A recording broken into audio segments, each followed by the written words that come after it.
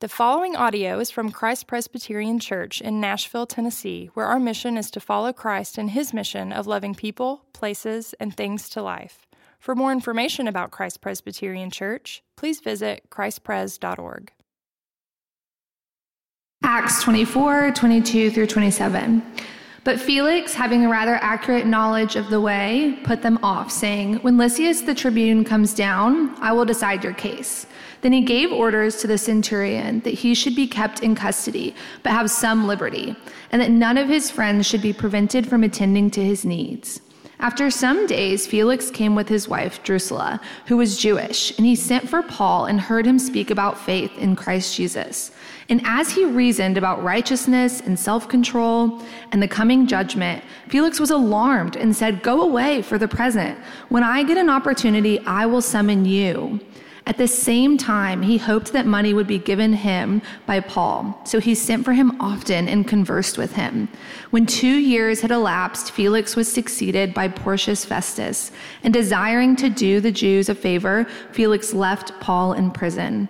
This is the word of the Lord. Praise be to Christ. Thanks, Jordan. Well, good to see everybody. Good morning. My name's Stacey Croft. I'm the pastor here, and it's good to see all of you, and so glad to have these Fifth Sundays. It's just a sweet, fun morning, and have everybody kind of together at once and serving together and those kind of things. And recently, my second grader, I have two boys, one's in 7th grade and one's in 2nd grade, and some of you may be in the middle of one of these projects, kids, if you're here in the room, and those who have helped or been a part of these projects. We had, for my 2nd grader, his animal project. So he had to select an animal on a page, and he told us that when it went around, you kind of circle which ones you want, and so many of the ones he wanted got taken. And then he got left with a wolverine. And I'm like, left with a wolverine? Are you kidding? That's the coolest thing ever. And the funny thing is, though, you start typing in what's a wolverine? And then all you get is Hugh Jackman, there's just all this. So we did our, Wildcrats research, if you love the Wildcrats, and those kind of things, and which is to show these two guys that turn into cartoons, and they show you what animals do and that kind of stuff. But wolverines are awesome. I mean, I know we think about them and go, okay, but they are pretty intense animals. And I got to geek out with my 2nd grader as he was doing this, and they have to make a costume too. Guys, there's no Wolverine costume either. So we were trying to talk them into wearing a Michigan Wolverine uniform or something like that, just to be different, just to be kind of funny. But y'all, we had to buy 3 different animal costume parts and piece them together, dinosaur claws and all this weird stuff. There's no Wolverine costume, and but they're really fascinating because they live. And they love snow and Arctic weather, and they love having the snow press all around their bodies at certain times because they get really hot. They have very thick skin. They're incredibly ferocious, and yet they're so small. They jump out of trees and tackle moose and stuff. I mean, they're crazy. And yet they live. One of the things about them that's the most fascinating, they cover. You don't find them, but very solitary places. They're kind of considered very mysterious animals because they cover hundreds of miles of territory, just one of them. And they're like little weasel things, and they're just mean. And yet they cover all this territory. It's crazy.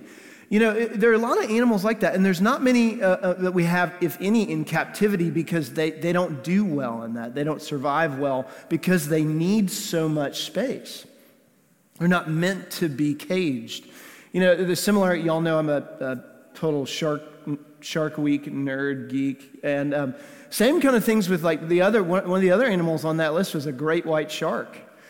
And great white sharks, I don't know if you know this, there are none in captivity. In fact, you cannot keep them in captivity because they all die. Anyone they have tried, and the last time it was decades ago, died within 6 months. Because even within the tank, it says if they've tried to actually take a baby great white shark and put it in a tank and raise it, it only will grow to the size that the tank is. It's crazy because it can't sustain that. You know, we just read a passage here. It's really an interesting one.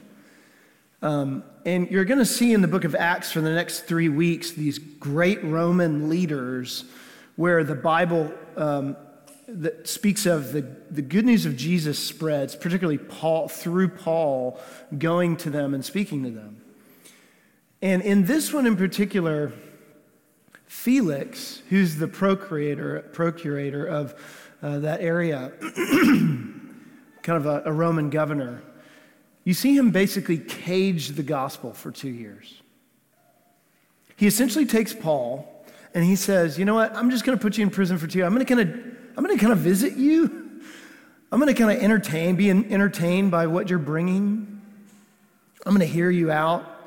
You can, even the things he says, you know, when he hears something and he's kind of like, I don't know what I think about that. Why don't you go away? He literally says, why don't you go away for a while and I'll call you back in a little bit.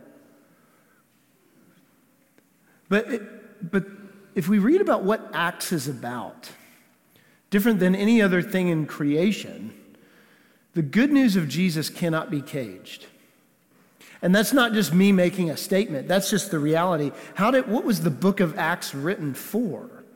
The book of Acts was written by Luke to let us know how did this small little thing explode into the whole world? How could it not be kept? It doesn't matter what kind of cage it was put in. It couldn't be kept in it. It moved out into the world. In fact, the way that Acts was written by Luke, who, if you're unfamiliar with the Bible, Luke, if you hear Matthew, Mark, Luke, John, those are the gospel writers. He wrote Luke as a volume 1, Acts as a volume 2, and he actually begins the book of Acts this way in verse 1. He says, in the first book, O Theophilus, that first book he wrote, which was Luke, the gospel, he wrote to a person named Theophilus. And he said this, in the first book, O Theophilus, I have dealt with all the things that Jesus began to do and teach until the day when he was taken up, after he had been given commandments, he had given commands through the Holy Spirit to the apostles whom he had chosen. To them he presented himself alive after his suffering by many proofs, appearing to them during 40 days and speaking about the kingdom of God. See, the book of Acts is written not just to be some sort of book of stories. It's a book to tell us that this good news about who Jesus is could not be contained. It's not about something that's just stories and narrative accounts. It's about a directive reality that transforms and supersedes. And as you will see in this passage, it even sets anyone in power or anyone that comes in contact with it, in some sense, into alarm. We can't just entertain ourselves with it. We can't just dabble in it. It's either something that transforms us or it doesn't. So we're going to look at really the figure of Felix this morning. And we're going to look at Felix and his kind of life through this passage, because he's an interesting character. In fact, many say that, and it was said about him, he was a king who really lived his life as though he was still a slave, that he never could get out of that.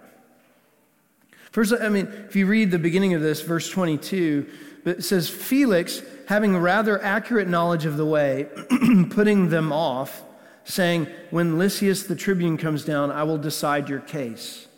Now, what he's talking about is previous to this was a trial.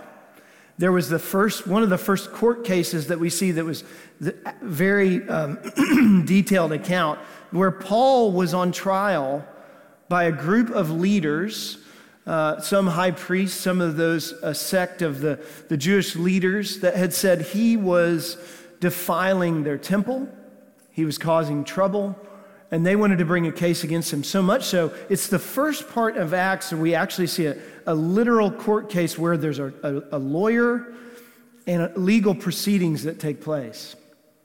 And in this, they bring against him some charges. And they say this, listen, this is what the leaders said about Paul, and they say this to Felix. Since through you, Felix, we enjoy much peace, and since by your foresight, most excellent Felix, reforms are being made for this nation. In every way and everywhere, we accept this with all gratitude. But to detain you no further, I beg in your kindness to hear us briefly. For we have found this man, Paul, a plague, one who stirs up riots among all the Jews throughout the world and is a ringleader of the sect of the Nazarenes. He even tried to profane the temple, but we seized him. By examining him yourself, you will be able to find out from him all about everything of which we accuse him. Immediately, what you can notice from their argument about Paul and towards this is they want to flatter Felix. And if there was one thing that Felix was known for, he loved to be flattered. He would be receiving that. In fact, his name, Felix, Felicity, he loved the beauty and avarice of things that would just fill his tank. If you notice at the end of this, how he entertains Paul, trying to bring him in and give him bribes, you could kind of even say that Felix's whole life was basically like a bribe. It was like he was bribing his whole life. Whether it was his wife that was mentioned here, Drusilla. Drusilla was the daughter of Herod Agrippa, and she was actually married to someone else, and he tricked her husband with magicians, says, to leave him and come marry her, to divorce this man and come marry her. It was said often that he greased the wheels of all sorts of Rome using bribery, be it people like Paul or others. He did this throughout, and as I even mentioned earlier, he was known not only for that, but he was just very aggressive and angry in terms of trying to keep the peace. That anything he could do to make things look as though his life was right, he essentially would bribe his way into it. It was his whole life. So when he comes in contact with the way, it's interesting. It says, but Felix, having a rather accurate knowledge of the way, putting them off. The way was known as what Christianity was. It got the name the way as the road, the following. What does it mean to follow Jesus and his teachings? But if you kind of go down this track, you start to think, if he had a real accurate knowledge of the way, what did he really know? For a man, it's easy to look at somebody like a Felix and we can judge him from our perspective. But how much of life feels like we're just trying to bribe our way through it? Just making the one thing to the next. If I can just keep peace, if I can just keep the plate spinning, if I can just keep life going, if I can just have everything feel right, then life is right.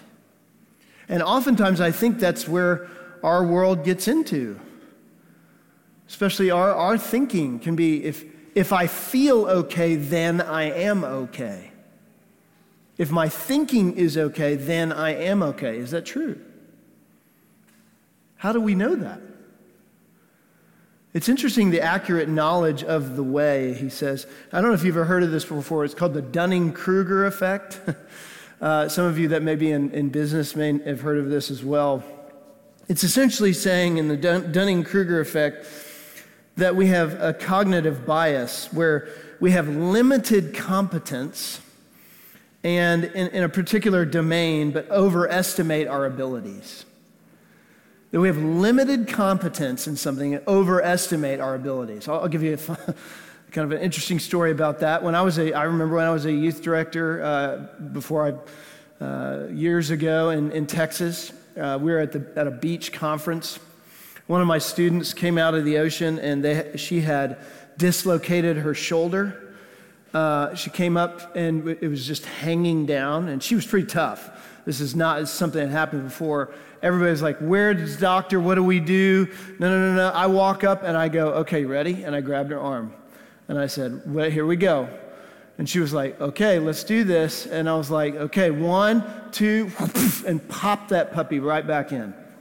I mean, it was wild. Coolest thing I have never done ever in my life.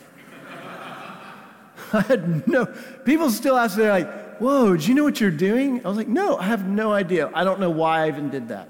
It's the dumbest.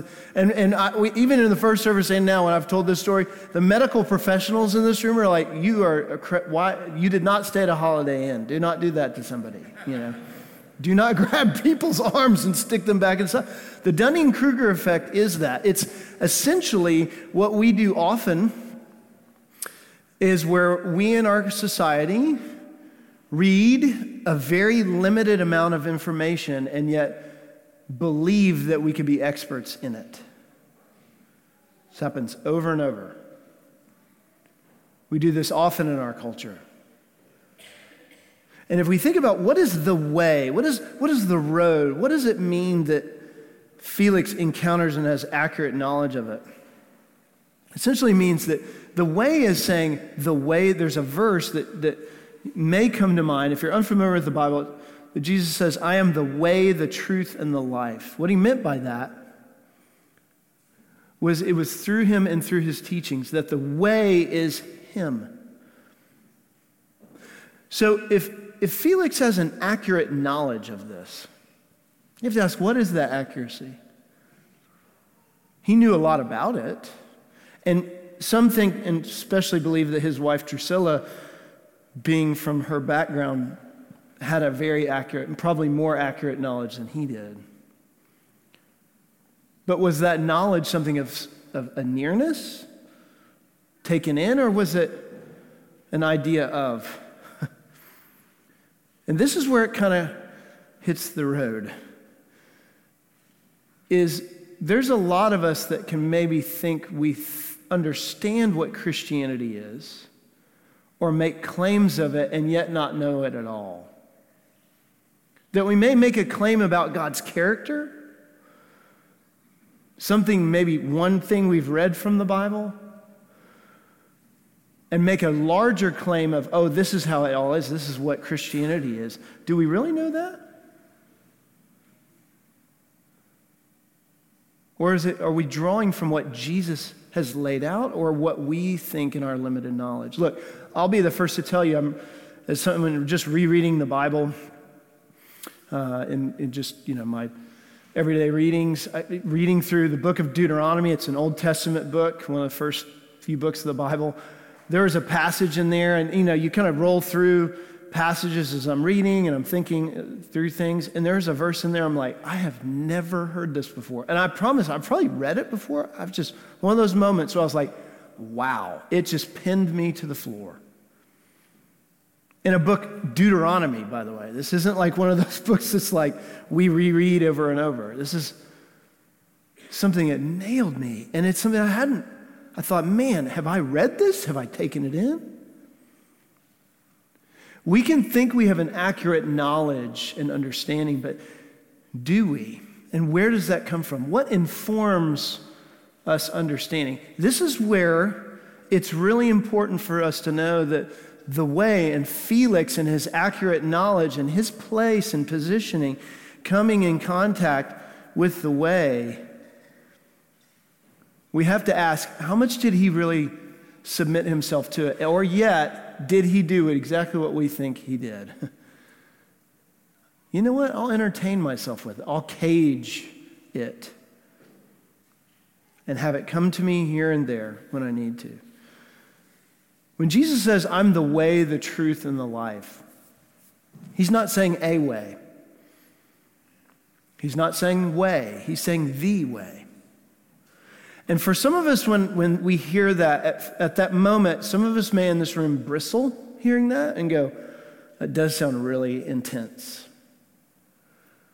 And I don't want to say that I know where everybody in this room is. I mean, you may not know if you follow Jesus. You may be checking him out. thinking through that. The other side of it, some people in this room may say, yes, he is the way. Why can't people get it? But if you think about on both sides of that, where are we humbling ourselves to this? That the way is saying, as Felix is starting to grasp, as he gets alarmed even when Paul is unpacking the gospel for him, that it's not about us, it's about Jesus. In fact, this is saying there is an exclusive claim to who he is, not just an idea. That even in Acts chapter 21, we looked at this just a few chapters ago. In Egypt, there was a person, there was a riot that came up. And in fact, some of the trial that was going on here was Felix was looking at Paul saying, "Are you this guy?" Because there was an Egyptian man who claimed to be the Messiah. And when there was a crushing by the Roman government to quell the rioting, this Messiah ran away. But if you notice, and if you read throughout what this trial talks about, the number one thing that Paul brings up is this. He says, in retort to what they say to him, and he dismantles their argument so beautifully. In verse 14, he says, "But this I confess to you, that according to the way which they call a sect, I worship the God of our fathers, believing everything laid down by the law and written in the prophets, having a hope in God, which these men themselves accept, that there will be a resurrection of both the just and the unjust." He even finishes his entire argument by saying, "Other than this, one thing I cried out while standing among them, it is with respect to the resurrection of the dead that I am on trial before you this day." There is a lot that can be caged. There's a lot that can be talked about the difference in the way and anything else. When we talk about different religions, philosophies, ideas, and this is where Felix was coming from, a lot of his accuracy and knowledge and his understanding and thinking, hey, I think I know a lot about this way thing. What is the difference? It is the resurrection. That in Jesus, there wasn't a running away. There's not a hiding. There's a revealing, a resurrection from the dead. And this is the marker of difference that Paul is wanting to bring with accuracy to Felix. To say there is a way. And it is through Jesus alone. It is through him. In fact, we see that after some days, it says, Felix came with his wife Drusilla, who was a Jewish, and he sent for Paul and heard him speak about faith in Christ Jesus. And as he reasoned about righteousness and self-control, coming judgment, and I almost think this is somewhat humorous, Felix was alarmed and said, "Go away for the present. When I get an opportunity, I'll summon you." He essentially said in the Greek, "Go away, I'll bring you back when it's convenient." He was alarmed. I think a couple things we need to ask.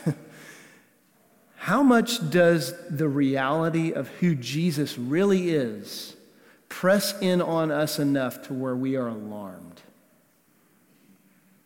And what is our reaction to it? I remember I was asked to speak at a secondhand on a panel here in Nashville a few years ago. National Geographic had just come out with a thing Morgan Freeman was doing. It was through, it was called The Story of God. And they were just kind of promoting it in different places. So it wasn't like Morgan Freeman was there or anything. It was not as big as it sounds. So they were just kind of showing, some representatives were just showing the thing and just having a panel of people and then to an audience. Well, we actually had to have this at one of the synagogues. There are actually two temples down on West End. And it was me and one of the representatives from that temple, and then an Islamic representative, and then the panelist who was kind of running discussion.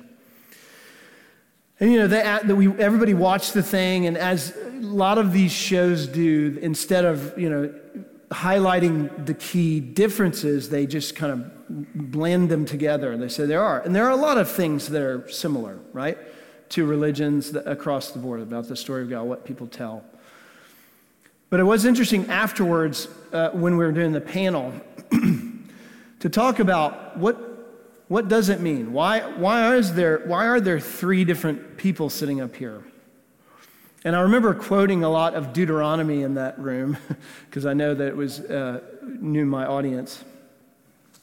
But afterwards, I had a man come up to me and ask or make a comment. He said, it was so good to have a lot of people just sitting up there that just kind of are on the same page and agreeing. And I was like, well, thank you for inviting us. And I stopped him. I said, hey, let me ask you a question. Why are you Jewish? And it was a little bit like he was kind of like, I come here, this is where I believe to be, and those kind of things. I said, then it's okay for you to know that that's an exclusive claim. Because one of the things that I think was missing, it's easy to talk about. There's a lot of ethic and a lot of things we share, but when it comes to specifics about exclusivity, it's something we avoid. But it's real, but everybody's making it. And to encourage him, and his eyes got really wide as I said, hey, I do believe that Jesus is the way, the truth, the life. As much as you are sitting here and I ask you, why are you Jewish? And you would say, I believe this. There's exclusivity in these claims. What makes it different? What highlights that? You see, we can talk about things that we share, but what is the difference in why we're in here? What is Paul bringing up to him? Why does he get so alarmed? What Felix is hoping to have is a good discussion. He's hoping to have, as he's heard, man, this is an interesting idea. This is a wild concept of this new sect of religion that's kind of popped up. I've been hearing about you. Tell me what's going on with you. And what does Paul draw out? He says this, and as he reasoned about righteousness and self-control and the coming judgment, Felix was alarmed. It is the fact that the closer we are to Jesus, the more it should change our ethic. It should change our ethic, and we realize that we are not the judge, but he is. That it presses in places that we think, I wish he didn't do that. It presses in on what is righteousness and self-control, what Paul is doing. Why, of all things, does Luke write those things down for us to understand? That Paul unpacked for him, that he reasoned with Felix, because Felix thought of the way and Jesus as something just up here. Oh, it's just like anything else. What's the difference? If the resurrection is what it is, then it means that everything about our relationship with him should be different. Look, this is true in any relationship that we have. If you hold an actual relationship in this world and this life, it means you change for it. You think of the costs of it. You think of what it means to harm the person you're in a relationship with, how you handle your money, your time, your thinking. Whatever the dynamics are of that, that's on a human level. Imagine that on a divine one. That if we are really in relationship with Jesus, it should press into the ethic of our lives. We should see everything different. And it does ask of that.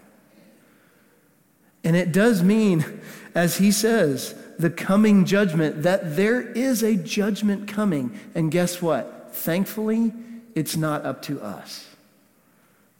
But guess what? It is him. And what would set Felix as a judge who has set his own terms up, that there is a judge and it is not him. It is the God above. It is someone who holds greater strength than he. And there's no bribe that can get us out from that. Yeah, it would make alarm. It's not convenient. If the gospel, if it is, and our relationship to Jesus really is, and we do this, we play this game, you know what? Hey, Jesus, that's a little much. Why don't you go away for a moment and then come back when it's convenient? Christmas is coming soon. We'll kind of like come bring you back out when it's necessary. It's not just a joke. It's something we do in our hearts daily. I was just talking to a group of leaders, and we were sitting at a round table just this last weekend talking about how easy it is for us to look up after a day and go, we haven't even thought of Jesus at all. And how humbling that is. Because isn't it him and through our relationship with him that it should change the way we work, the way we live, the way we think about waking up in the morning, going to bed at night, the way we handle everything about our lives. The gospel isn't just useful. It is transformational. It's not just something we bring when we need. It's not just an entertainment. It's not just, oh, we'll bring you back. And what did he do? He said he kept bringing Paul back, hoping he would give him a bribe, hoping that this whole thing will give back to us. What does it give? It gives way more than that. Look, this table in front of me shows us that there's something much greater about our relationship to God. But see, the thing about this table that you can't do, you can't come and just be around it. You can't come and just smell it or look at it. You have to ingest it. You have to take it in. It's ineffective unless you do that. And the reason that is that Jesus set this table. I didn't set this table.